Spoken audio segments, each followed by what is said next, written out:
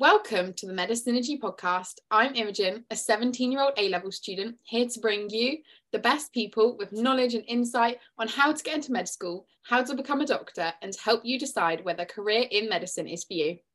I'm here today with Heer, who's recently transitioned out of clinical practice into a full-time job within healthtech and works at Medishout, which we'll hear more about later. Hey Heer, it's great to have you on the podcast. Hi, Imogen. Thank you so much for having me. It's actually been a long time. We've been trying to plan this for a while, but it's great to finally be on the podcast. Yeah, definitely. It's great to have you on here and to talk about some of these really important things to do with medicine. So why did you apply to medicine initially? What was your first kind of thoughts when you applied? I think this is a question that every applying medical student will get asked. It's probably the first question you'll get asked in your interview. And I think it's really important to take myself back to when I was 16, 17. What I did was I found myself I did science subjects, which I quite liked. I enjoyed biology. And I think there's an aspect of doing a course that aligns with what you enjoy in school. So that pushed me towards a medical field. And I think if you're in a school and you're reasonably smart, I think, people look at medicine as an option that you should do. It's a career option that often brings a lot of value externally. You're helping people. And I think that's the essence of medicine. And for someone who was in school and wanted to please teachers, family, and also, aligned with this is a good profession. This is something that smart people do. This is something that will bring value to not only yourself, but others. And it'll be a job that you have for the rest of your life. At 17, I was a bit naive. And I thought, actually, that's important. And it wasn't as if money was, not talked about back then. It still was. I remember going to my open days and people did quite rightly say, you don't go into medicine for the money. If you want to go for a job for the money, go into investment banking or something like that. But again, I was 17, I was good at sciences, I was good at most A levels, and I was like, well, this is what I'm going to do. And I didn't really think too much about it. I went to work experience and I enjoyed what they were doing. I saw surgeons in operating theatres, I saw pediatricians, and I was like, well, actually, this is nice. So you're using your science, you're using your knowledge, and you're helping people. And everyone was smiling. And you come out of this work experience thinking this is what I'm going to do. So that's probably why I applied to medicine initially. And as you get older, I think you understand that you come out of the bubble of school where people are just, going to school, doing their subjects, and then going home, and you realize there's an actual adult life out there. Things actually matter. Money actually matters. Taxes matter. Having a life that you want to live matters. And what I enjoy is probably going to be different to what someone else enjoys. And what you do in your job is really important. That it aligns with what you enjoy as a person. And this is where the conflict really starts. And we can touch on that a bit later. But I think, to answer your question, that's why I applied to medicine initially. And the reason I finished medicine, even though I was having these thoughts, was probably because I'm like many, many doctors, we're not really people that like to fail. Once we start seeing it through, and we don't get a lot of time in medicine to really reassess where you're at, where your values are at. You sort of finish medical school, you're straight in through a training program, and at least historically, you're straight through until you're a consultant, and then hopefully the grass is greener at that point. Now things are changing, people are thinking, but at least when I was going through medical school, that's not an awfully long time ago either. It was very much a tunnel vision to the end. Right. Okay. And I think all of those are very common reasons to go into medicine. Like, we want to help people, you're good at it. And it's a natural path. You're like, well, these are the A levels I'm doing. I quite like sciences. And it's a fairly natural route. But then, as you say, there is an adult life you've got to lead at the same time, and whether that aligns with what you're doing at the time. And it's interesting you said about work experience, how everyone was smiling, because a lot of people say that work experience was the thing that made them really go for medicine as opposed to other sciencey things. But for me, maybe it's just where I live, but for me, I wouldn't say that the doctors I've seen are super smiley. Obviously they're under pressure and they've got lots of stuff to do, but it's interesting you've said that, because not everyone says that the doctors they saw before, and obviously you've gone through med school now as well, I don't hear that everyone has an experience of super happy smiley doctors. So that's interesting. Yeah, I think it's really interesting you bring up that point. I think it depends what sort of vested interest the people at your work experience have. I guess I was introduced as a motivated student who wants to do medicine, and I was meeting people who were consultants who are at the very end of their game, working in large teaching hospitals in London. So very, very accomplished people that I was shadowing. And at that point, they have worked their whole life to get to this point, so they're going to be proud of their accomplishments and they want to show off those accomplishments. If I was shadowing the new F1, the new junior doctor, the new SHO, the new houseman, things probably would be different. And I think, unfortunately, based on my connections or where I ended up in work experience, it gave me a skewed perception of medicine. What I didn't realize is the people that I was actually shadowing were, 20, 25 years into their career, and this is their true passion. And they've never had to really think otherwise about all the current problems that exist in the NHS. They just followed their love of medicine, and the NHS aligned really well parallel to that. And now I think you'll find that there's a huge difference. If you talk to a junior doctor now, they'll probably still say they have a huge passion for medicine, but it's the system that they're finding very, very difficult to align with. And I didn't get that from my work experience, unfortunately. That's really interesting. So once they're kind of established in their career, then it's all right. But as you say, the new people have different things going on, different struggles. So that's a really good point to mention there. But also, let's go back to your time at med school and keep it positive. Let's go back to time at med school. So you went to UCL. Yeah. Just explain briefly what the course structure was like there and how you found it. Okay. Yeah, no, sorry. I will try and keep this positive. But no, my experience of UCL was actually really good. I loved it. I had it's a 6-year course. It was one of those places that historically you couldn't leave. So, I know now you do a 5 years of medicine, you tend to do an integrated bachelor's or master's, and there's become much, much more of a migration of students, to and from other universities. So you can really pick a course in the middle that really aligns with what you want. But UCL give you an option about 2025, and in your third year, you've done 2 years of preclinical medicine, and your third year you do that integrated bachelor's degree, which I did in psychology. I thought that was quite interesting, and it tends to be a bit more of a chilled out year.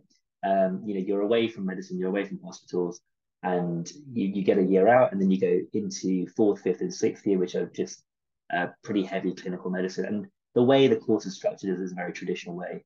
First 2 years, large lecture theatres, mostly book work, few lab work, very, very few patients. I mean, I genuinely can't remember how many patients we saw, but it was probably 1 or 2 each year. And then in fourth and fifth year, you're fully immersed, you're going through all your different rotations. You spend a little bit of time in all the departments, and you have a few types of cases you're meant to see. If you go on your cardiology placement, you're meant to see a patient with heart failure, a patient with a heart attack, and so on and so on. And that way you build on that preclinical knowledge that you have with all these patient case studies. And then your final year is a beautiful year, really, because by that point, actually, the exams are in that, so it's just a pass or fail. You don't have to rank a certain way. It doesn't determine your future job. And then you get to go on an elective at the end of it, which is brilliant because you've finished your final exams, you've passed, and now you get to spend 10 weeks. And often, people go abroad, and it's great because you're done, you're a doctor, but you don't have to actually have any of the pressures of working as a doctor. So really good degree, really good structure. And I think the great thing about UCL is you're in the centre of London. You're right off Oxford Street. You're going to be integrated with people from all different courses. Because, as opposed to some medical schools, UCL itself is a huge university. And I think that's great because it's full of societies and full of things to do, and you're in the heart of London, which means, in terms of going out and having a life, you get full exposure to one of the best cities in the world. So and living in the heart of it is something that very few people can ever really do. So, you're right in the middle of it for 6 years. You're in some of the best hospitals as well. And in terms of potential to do research and working with professors who have done so well, it really has a great balance as a university. And I genuinely have very, very good memories and made very good friendships out of that place. Well, that's really good to hear. It's nice to hear that it was good at medical school. And I have been to UCL, not for an official open day, but kind of like a just with college open day. And as you say, it's right in the centre of London. And if you're used to living, in the middle of nowhere, like me, it's probably quite nice to get a different feel being in the city. And so UCL is BMAT. Yes. So Yeah. UCL's BMAT. And I'm sure a lot of the other universities that are BMAT or that you applied to are kind of preclinical clinical split. So one of the favorite questions I love to ask on the podcast is, when you finally did get around to clinical exposure and clinical experience, what was the most gory story you saw in the placement? I think two things really stick out to me, and you do tend to see some, your fair share of horror stories as a medical student, and one of them is always going to be, we had a patient who was an alcoholic, and sometimes when you drink a lot of alcohol, you're very prone to having bleeds. And we were called to an arrest call. So an arrest call is where this patient is very, very sick. You need all the doctors, all the anaesthetists to come and really try and stabilize this patient because otherwise they're going to die pretty imminently. And what had happened was because of his drinking habits, he developed varices and he'd bled. He'd had a massive vomitous bleed, and he was sitting in his bed covered in like foul red blood. And it was, one of those things where you see this patient, you're never going to take that image out of your head. And this is like 7, 8, 9 years ago. I still can picture that patient to a T, really gory. And you're just like, what do you do? And I think that really stuck with me, not only because, oh my God, medicine can be so gory or so horrible, but also just like the doctors then have to change.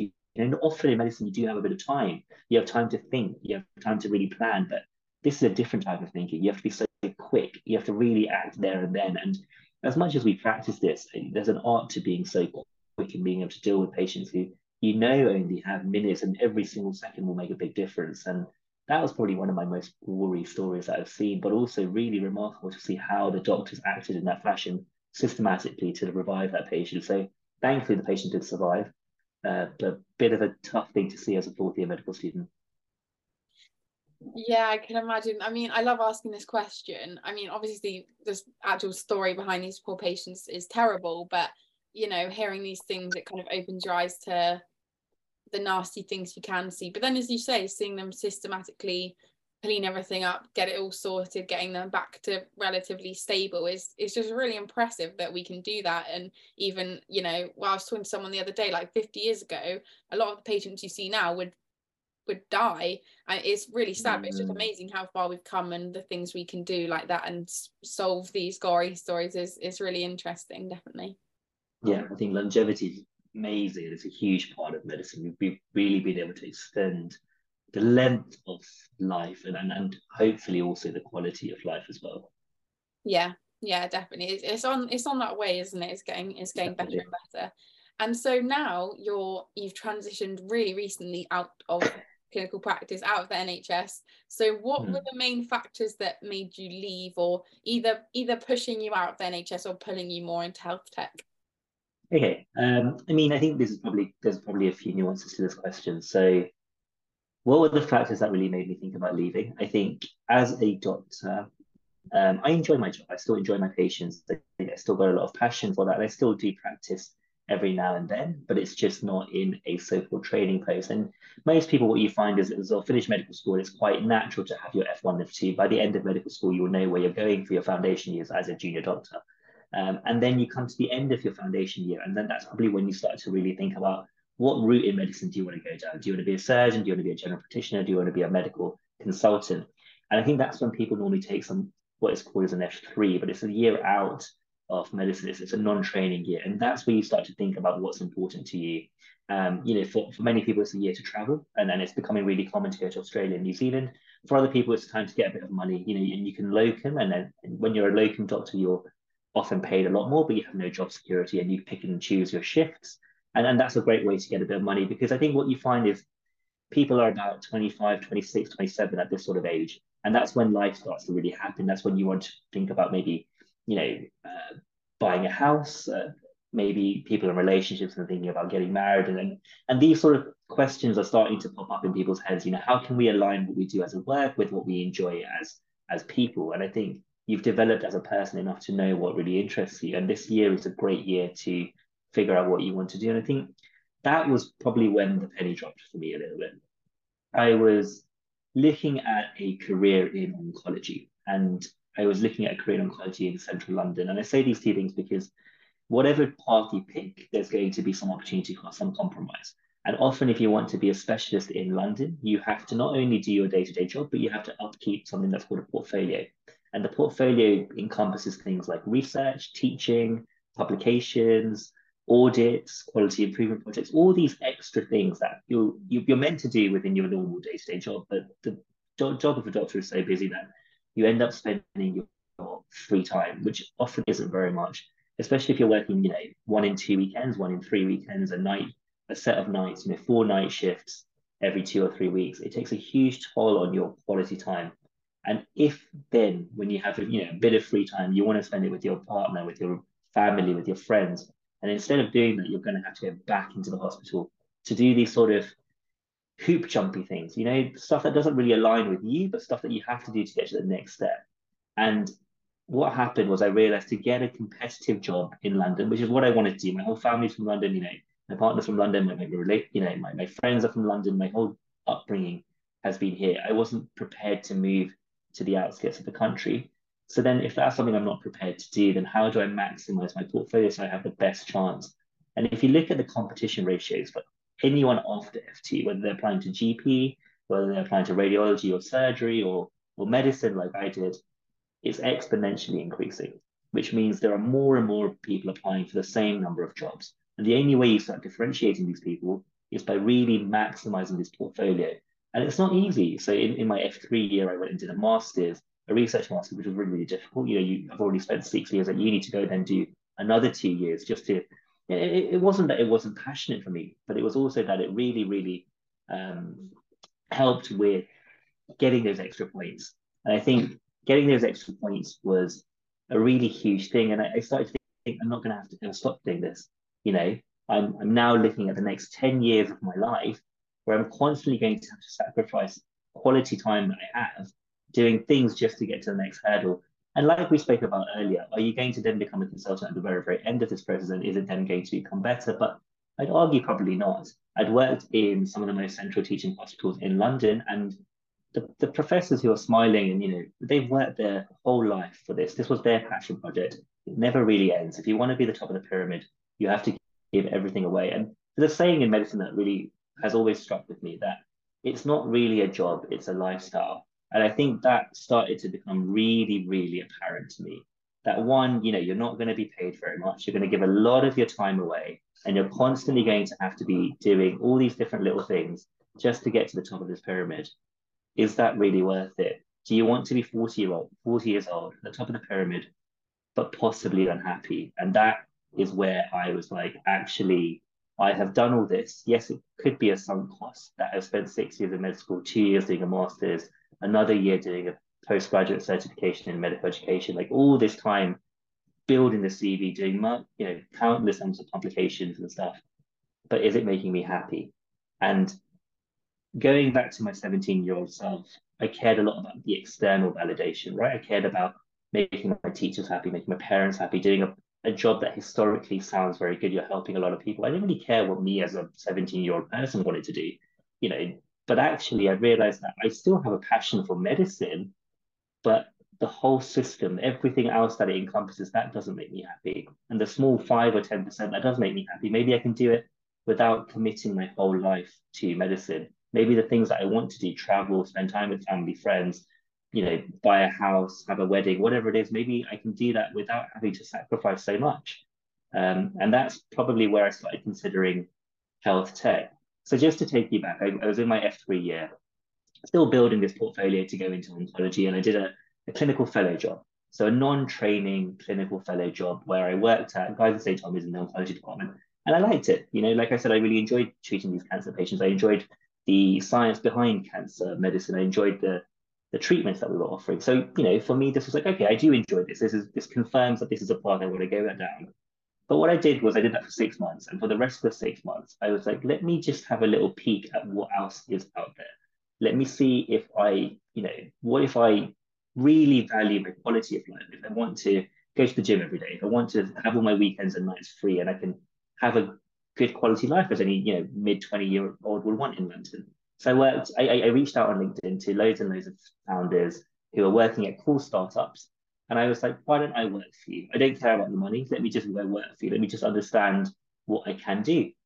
And I got a few offers, and I eventually settled for a job at Medishout for 6 months before I went back into medicine full time. And I actually fell in love with it. I fell in love with it because one, it still, was helping people in a sort of broad way. It's still within health tech. You're still using your medical insights to go to help people. But it almost felt like all the benefit without much of the sacrifice, that the pay was much better, that the quality of life was much better. And I wasn't having to be exhausted, burnt out I wasn't so worried about getting, litigation. Like, what if a patient complains about what I've done?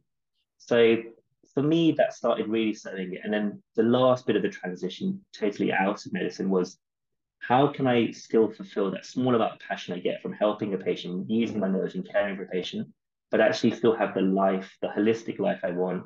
And what I found was my training post was just not giving me much joy. I tried to do a 50-50 split where I spend 3 days working in a training post, working towards a career in oncology, and 3 days with the startup at Medishout.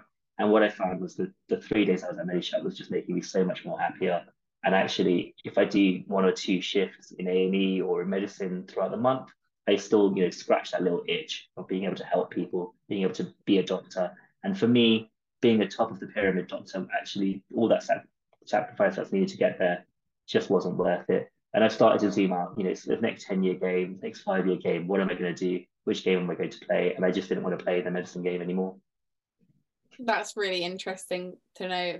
That's just, I think you've kind of encompassed everything that I'm thinking, to be honest. And as you said, once you get out of med school, you're doing your foundation years. Once you get out of your foundation years, you do F3, and then you do your training post, and then you become a consultant so many years later. And as you say, a lot of people say, right, well, you get, good enough money once you become a consultant, and then you get more freedom or whatever. But is it worth the amount of years, the amount of all the stuff you have to go through first to get there? And you do one thing and then you have to get to the next thing, the next thing. It's like, why can't you just be happy and be doing what you want to do now rather than in so many years time? And I think that's very interesting. Got lots of notes there, and I think anyone who's it potentially thinking about this, it's nice to hear someone else their thoughts on it. So thank you for that. And I think the next question works quite well with it. So do you feel that you could have just gone straight into Medishout, straight into health tech without doing medicine, or are you still happy with what you did in the past, or would you have rather just gone straight to health tech? I think it's really interesting. I think there's always a thought process that when anyone actually leaves a training post, because what I did was I actually entered a training post, a competitive training post, and then withdrew from that training post. And I think that's quite rare. Even though a lot of doctors now are thinking about leaving, they often leave when, there's a correct time to leave. So at the end of F2 or the end of a certain training program, they don't tend to leave midway through a training program. I think it's, as doctors, we're quite risk averse people. And the beauty of what I was able to do was I was able to have both sides of the coin at the same time, and almost able to have a look at what is the health tech life, what is the medicine life. And I think having that constant reminder of medicine and comparing it to health tech allowed me to make that transition. I think having not gone through that personally, I wouldn't have made the transition. And then I guess the second part of it is the job itself. Could I have gone into health tech without doing a degree in medicine? I don't know. I really don't. I don't think it's impossible. I mean, there's lots of people that work in health tech that obviously haven't got medical backgrounds. Would they be able to do the specific job I'm doing right now? Maybe not. Or, or maybe the fact that I've got clinical insights really helps with that job. I help Medishout build products that are going to ultimately benefit patients. And it's nice to know that I can come in with that, I know how patients should be treated sort of mindset. I think probably what would have happened if I didn't go into medicine entirely, I probably would have gone down a different route. I would have figured out a different passion, because I think I needed my medicine to really eke out that science passion and really find out what in medicine I like. At 17, I didn't know anything about oncology. I didn't know anything about experimental oncology or experimental treatments, and that's the sort of stuff I really like. I think I used uni to almost find what my true passions were, and now I'm trying to figure out how I can align that in real life. And the health tech might not be the end journey for me. But I think right now it allows me to have that interest in science, have that interest in helping patients and people, have that interest in healthcare, but also maintain that quality of life. And I think any decision now going forward is going to be a marriage between the overall life that I want to live, but also the passion of what I want to do as a job. So I don't know if that answers your question entirely, but I hope it does. Yeah, no, I think that helps, because I mean, as you said, if you hadn't have gone into medicine, you might not have considered health tech at all, and then you wouldn't have done it, but you would have done something completely different. And it is interesting having interviewed people like Grace Jimson. I don't know if you've heard of her, and she obviously has Holly Health, and she didn't do anything medical. She did business and did a lot of business things first. So it's like, well, for people who are kind of even earlier on in the journey thinking, I do like health tech, should I do this on the side or should I do it instead? You know, this kind of thing. And they think, is it, do you have to do medicine to do it? I think is Not an at all. interesting thing. I mean, health tech is booming now, right? And I think it's something that if you have some sort of passion for, wanting to help people, maybe you've got a personal story or whatever it is, you can definitely go into it.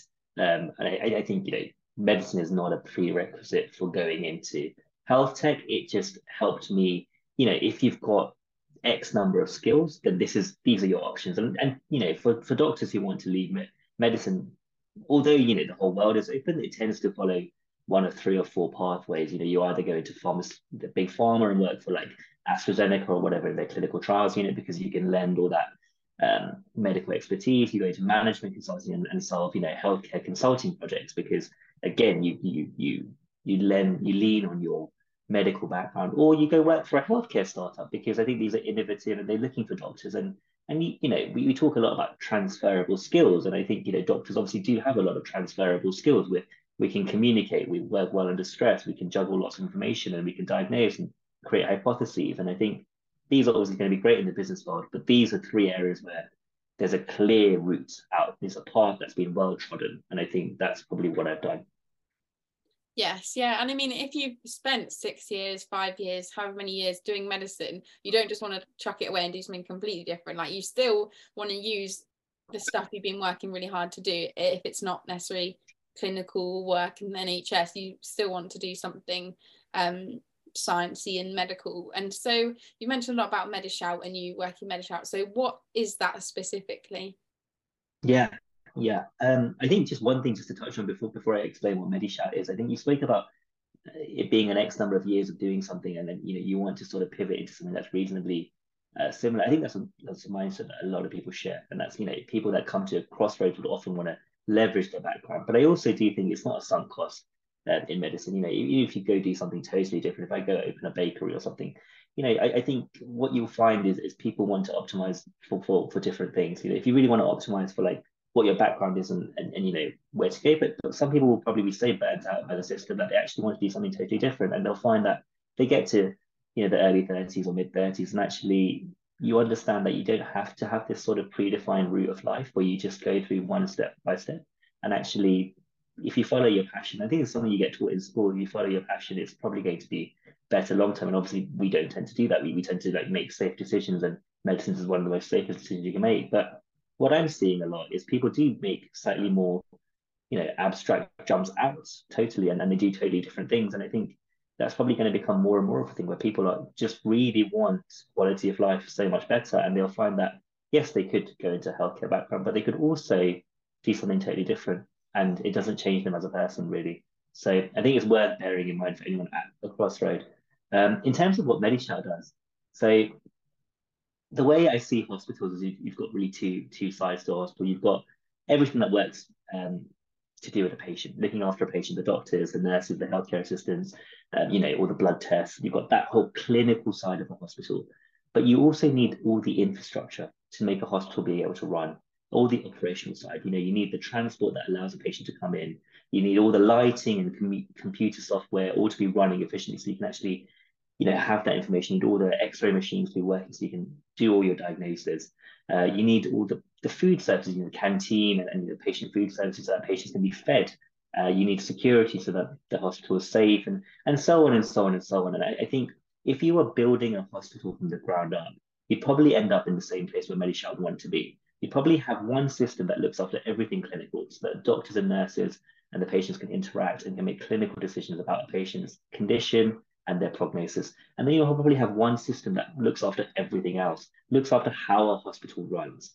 But what you have in the NHS is you often have multiple systems trying to, feed into, like, if you want to book a patient transport, if you want to call a department, you have a switchboard. If you want to book a taxi, you have a different system. If a toilet needs cleaning, you have a different system. If you want to order a specific piece of kit for an operating theatre, it's a different system. And what you end up having is all these disparate systems, which don't really work together, but ultimately are all aligned in this umbrella of trying to make a hospital run operationally.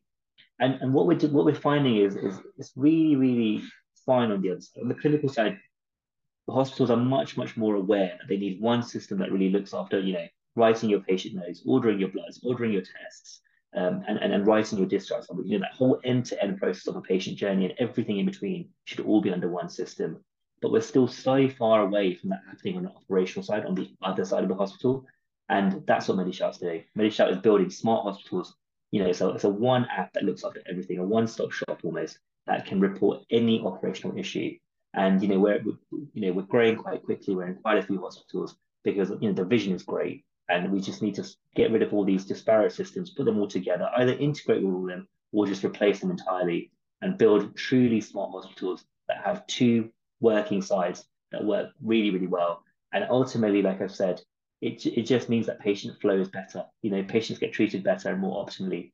And what you'll find in most public healthcare systems is there's a lot of inefficiencies, and that's why health tech is booming, because they're really trying to tackle these inefficiencies using all the other industries that move so much further apart. It wouldn't surprise me if there's still lots of fax machines in hospitals. There's still lots of like really, really old software, and then we come home and we use the most cutting edge technology, and hospitals are so slow at adopting new technologies.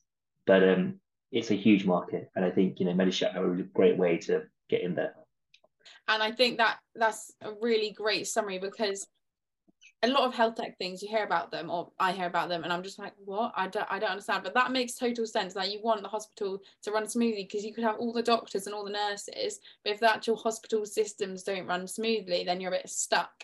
And as you said, anytime I talk about health tech, everyone always says hospitals, medicine are so slow to pick up the new advances. And as you say, you come home and use the top of the range technology, and then in work where you probably need it more is just so slow. And so I think that's really interesting. It sounds like a really good thing to do compared to these other random things that you could do, which are really cool, but that's like very practical, isn't it? That just makes total sense to me. In smart hospitals, you hear about that a lot. And I don't think I even know what a fax machine looks like, but but Yeah, all this old technology that needs to be updated somehow. definitely, Yeah, definitely. that's really, really cool. I love that. And so with all of that, I'm sure you've heard about lots of the latest health tech innovations. What would you say is the coolest or most recent thing that's really interested you? I think once you get into the health tech sphere and the startup sphere, you become much more attuned with what's going on around you. It's not something that I follow very, very deeply, but I am very, very impressed by some of the startups out there, what they're doing. And I think, when I was in medical school or when I was in college, startups in healthcare was not a thing. Healthcare was very much just you're a doctor or you're a nurse or so on. But there wasn't this whole sphere of healthcare where people are trying to innovate and people are trying to personalize medicine and bring self-care tests, point of care tests to people's homes and trying to really digitalize everything. I think this whole idea is so infinite. And I think for anyone looking to get into health tech, like just have a look at what these startups are doing. There is almost a startup for any idea you can conceive. And the easiest way to break into it, because some of these companies, when I read them, what they're doing, like sort of the reaction you had to when I spoke about Medishout, they're just doing such cool things, such things that would probably be so mind blowing. There's companies that have apps that can look into your ear because it just replaces all these things. It makes things really, really quick. There's cancer apps that basically any patient that has cancer is on treatment can obviously record their symptoms on a day-to-day basis. And you end up with really personalized data coming out of all these patients and so on and so on and so on. And every other day or every other week, I get pinged or I hear about another startup that's doing something really, really cool. And I think the area that I'm most interested in is personalized medicine. I really like the idea that we're all so very different and how can we really, optimize for the best people that we can be and the best healthcare that we can deliver. But generally, if you look on LinkedIn now, the number of like health tech startups that are out there is just crazy. And I would really encourage people to just be more aware of this space that is growing. Yeah, it is really cool what people are getting up to. And even if you're not in medicine, like as a pre-medical student, you don't hear about the ins and outs of hospitals or all the things that need to be done because you just don't know about it. And it's really cool to hear, and you think, yeah, that actually makes total sense. Why wouldn't you do that? But it's just something that isn't even in your, like, the problem, you know, these are all solutions to a problem, and the problem isn't even in a lot of our minds. So it's just mind-blowing, a lot of it, isn't it? So that's really cool. And so, you know, with the doctor strikes, going back to that now, with the doctor strikes going on this week, and, you know, people talking about not very good job satisfaction and pay and things like this. So quite a general big question, but what do you think the future of the NHS is with all of these things going on at the moment? I think this is a question that I find really difficult, to be honest. I think, you know, I have a lot of solidarity for my colleagues. It really is it speaks to me very personally. You know, I see the reception of these strikes in the press. I see the reception on BBC. I see uh, the non-starting negotiations from the government. And, you know, what is the future of the NHS? Well, the way I try to describe, you know, what I think is happening in the NHS is the bathtub analogy. You know, you've clearly got a hole where doctors are leaving, doctors are unhappy, and patients are suffering.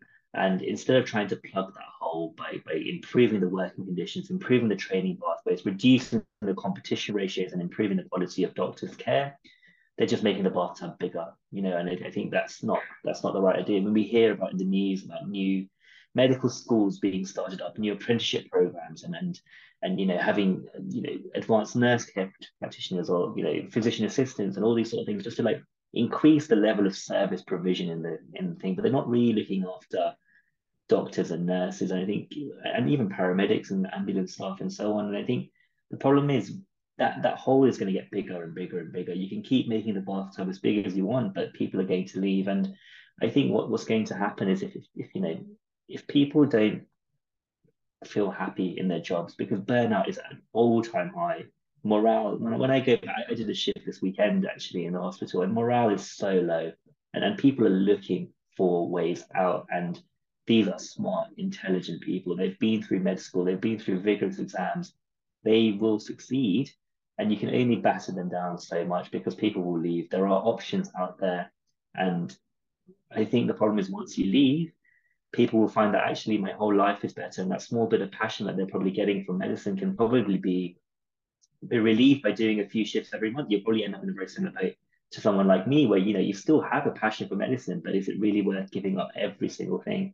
I spoke to it's a really personal story, but I spoke to, you know, an end stage registrar who had gone through, you know, late 30s now, had top of a year at med school, top of a year at university, got all the prizes, done everything to a T. And she said, you know, it was almost more expensive for her to send her kids to nursery than her to come to school, to come to work. You know, it would be cheaper if she just sat at home, looked after her two kids, because actually it was more financially relevant. And if, you know, and if she had just done a normal degree, or, you know, a normal job, she would not be in this position. And why am I in this position? You know, I was top of my game academically. I did everything right. You know, I ticked every single box. I talked to every person, and it networked.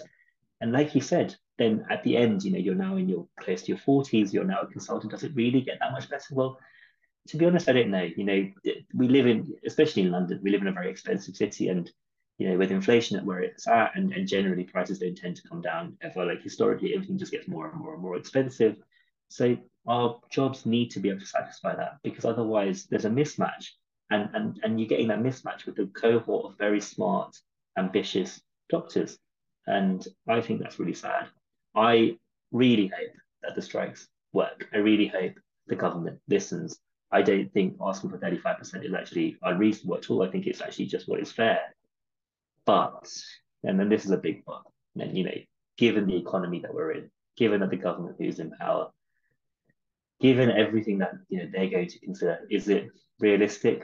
It's questionable. It's difficult. Can we really keep prolonging our strikes? Because already we're starting to see resentment amongst, you know, fellow consultants, amongst the press.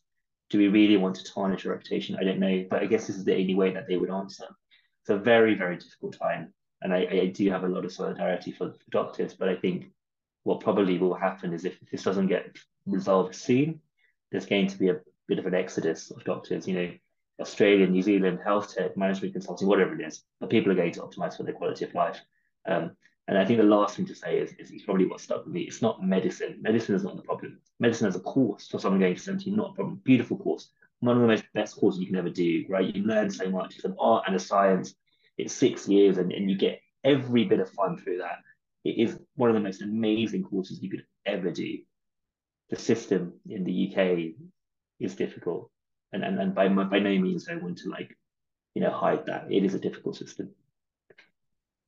I mean, that story you said is just so sad because you're top of your, as you said, top of your game, won all the prizes, you're doing everything right, you're at the top, and yet you can't even properly pay for your kids to go to nursery. Like Yeah, it's just really sad to hear, and that you think if they'd known that it would be like that, they could have done something different, or they might have something on the side, and it's just, yeah, that is a really sad story.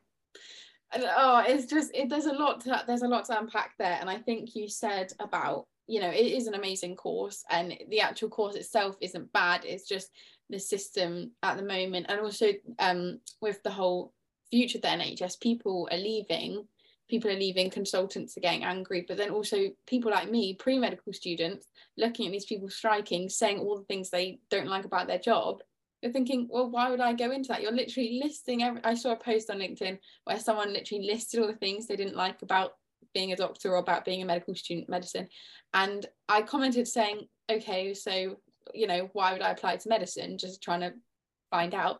And they said, oh, no, don't let this put you off. And I was like, how is that not going to put me off? You put all the negative things, and obviously some posts are going to be positive, some posts are going to be negative, but how are these things and seeing the doctors so dissatisfied going to not put pre-medical students off? I think people are going to leave now, and people aren't going to be joining as much, which will be interesting. I said this to you before I called, and I think like you are in such a unique position now because you're going to talk to people at all different parts of the spectrum and different backgrounds, and you're going to get all this information. And I think you have to do what's right for yourself. And medicine, I have no regrets about medicine. I probably share that sentiment with 95% of people. Medicine, helping people, seeing a sick patient and being able to treat them and seeing them through. There's probably no job on this earth that gives actually that much satisfaction, or very, very few jobs. And that's why I still practice medicine. I don't want to lose that element of my life. But this is a 10-year game, a 50-year game, a 20-year game. Just broaden your horizons because, are you willing to sacrifice so much for something that is very difficult? Med school by no means is easy.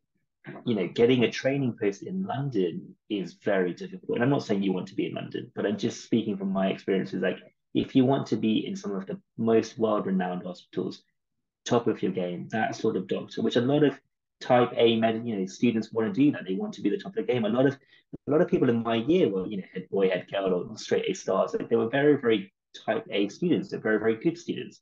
A lot of people have a huge ambition, and it's a huge mismatch when you realize how hard it is. And it's a bit of a dog eat dog world because there's going to be always someone who's going to keep pushing you. And at some point, you get tired.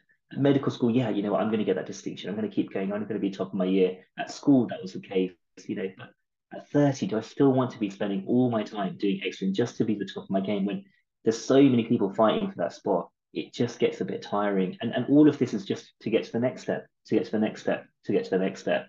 And I think this is stuff that I never really thought about, never really had, and never really understood at 17. I think my biggest advice to you is take what I've said, because this is my story. This is my true story. Take what you said from other people, but really figure out what is best for you and just play the long game.